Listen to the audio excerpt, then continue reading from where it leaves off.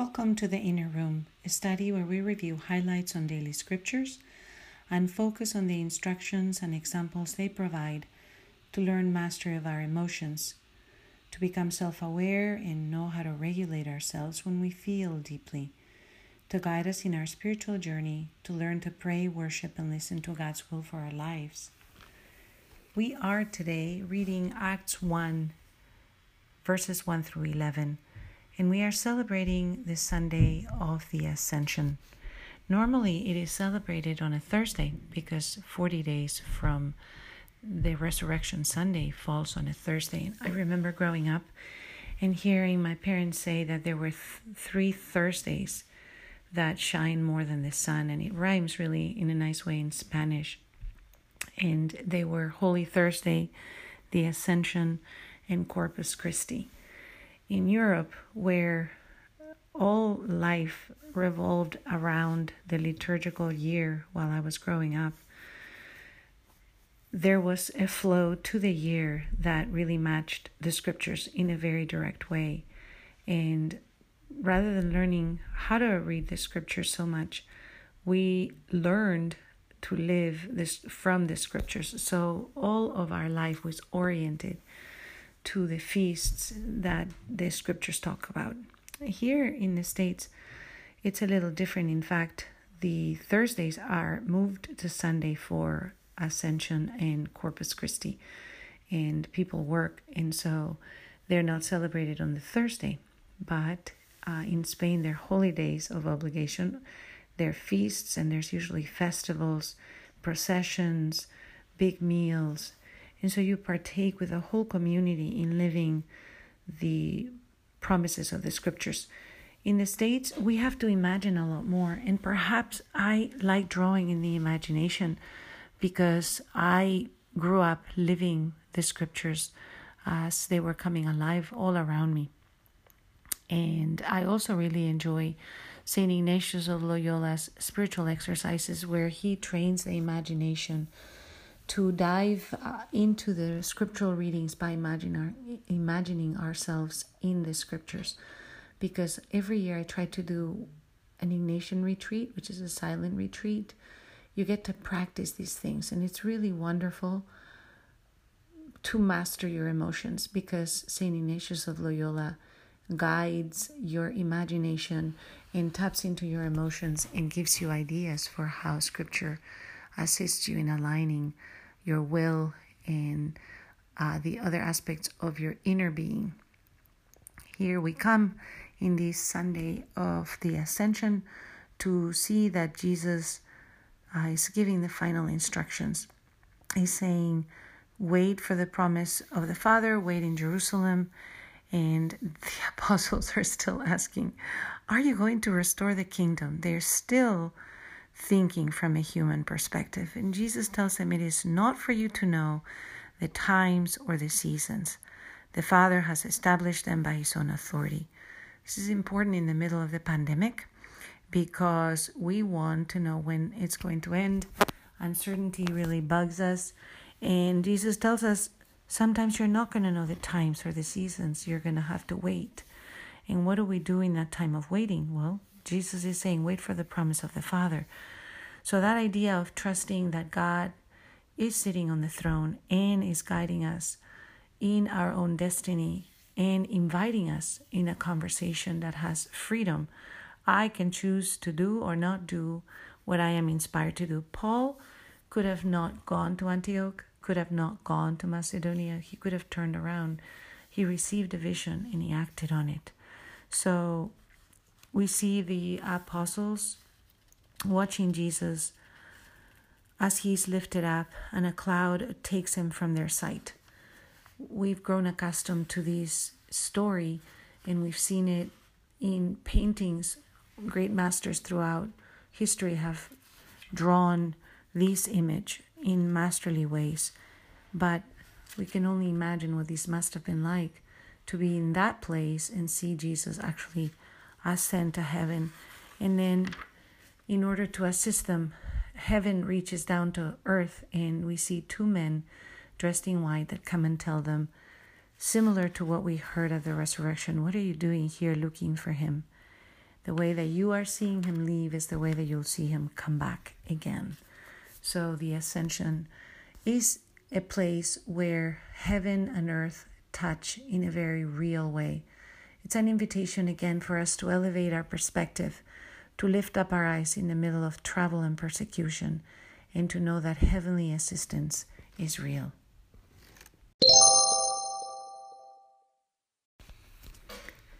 Psalm 47 describes God at his throne and blares of trumpets for the Lord, shouts of joys, trumpet blasts, singing praises. That's the invitation that we have today. It makes me miss our church so much because we haven't been able to visit it for 2.5 months because of the pandemic, and we would be hearing today trumpet blasts and beautiful music that would surround us, and you can close your eyes and imagine yourself in heavenly realms. But we haven't been able to enjoy that music, and so we have to find our own ways to bring that music into our homes. Our homes have become chapels. They have become the places of prayers. The domestic church is alive in our homes, and I just can't but miss the beautiful music of our church. We've also missed all the musicals in our children's lives. Our daughters are in choir, and there were all these performances that the pandemic didn't allow to happen. Music played by a band is one of the great joys of living in community. To be able to attend a symphony here in our city is amazing. The absence of music playing in halls is just a big tragedy in these days. The inventive ways people have used to sing together online, where we see people from their rooms coming together one at a time, and then somebody connects all the pieces of music so that they sound, is testament to how much we need to sing together. We're seeing it in many countries, in Italy and in Spain, for example. People were singing from the rooftops. We've seen it in China. We would see people encouraging one another with pianos and saxophones from the windows. We have an instinct to sing, and this instinct is very important in our search for God. When we are searching for him, we can find him through music if we are musically inclined, and we can also hear him in the music, because beauty points to heaven, points to God. Today we have a reading from Ephesians, and Paul is giving us some wishes that are really good forms of prayers. May God give us a spirit of wisdom and revelation, resulting in knowledge of him. That is in itself a beautiful prayer. We can pray that by saying, God, give us a spirit of wisdom. Give us a spirit of revelation. What does that mean? Give us a way of knowing your plan for salvation. Reveal it to us, revelation, so that we might come to know Jesus. We've seen that the apostles spent 3 years with him, and at the very end, just as he's ascending, they still have questions about the mission. Are you coming to restore the kingdom of Israel in a human way? And the next verse, Paul invites us, may the eyes of your heart be enlightened. And we know that heart doesn't have eyes. The Bible speaks of the heart as the center of our being, from which we act, from which we feel, from which we think through things. Sometimes it's interchangeable with mind, but heart is the place where we feel deeply, and it is the place where God can reside. We invite God to reside in our heart, to place his hopes and aspirations for who he made us be in that center of our being. And Paul tells us today, may the eyes of our hearts be enlightened. And what does that mean? May they receive light. May our heart again elevate its wishes, its desires, its thoughts and feelings to a divine perspective in which we have a hope.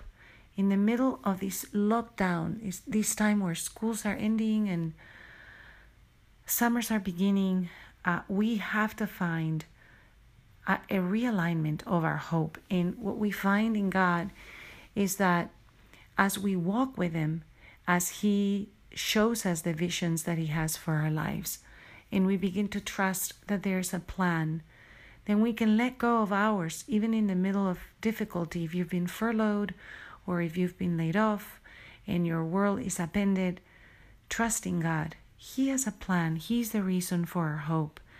And Paul tells us, and we know how many troubles he had, in prison, beaten. They're persecuted by the Roman Empire.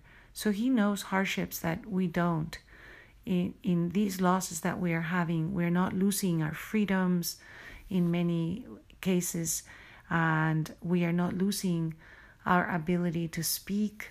We're not being thrown in prison for what we say. So we have reason for hope. And the reason for our hope is that God raised Jesus from the dead. And this is the whole point of having these conversations. What does that mean for our life? He defeated death. And so the ultimate victory means that He is here to walk with us in these victories that are needed to be able to raise our eyes and see from a divine way.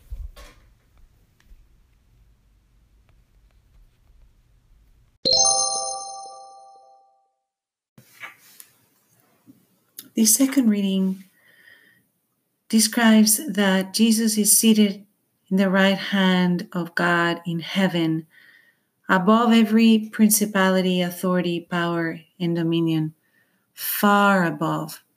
That means any problem that we have, any experience of fear, of anxiety, of worry, any problem that seems like it looms and could swallow us or defeat us, like sometimes life can have.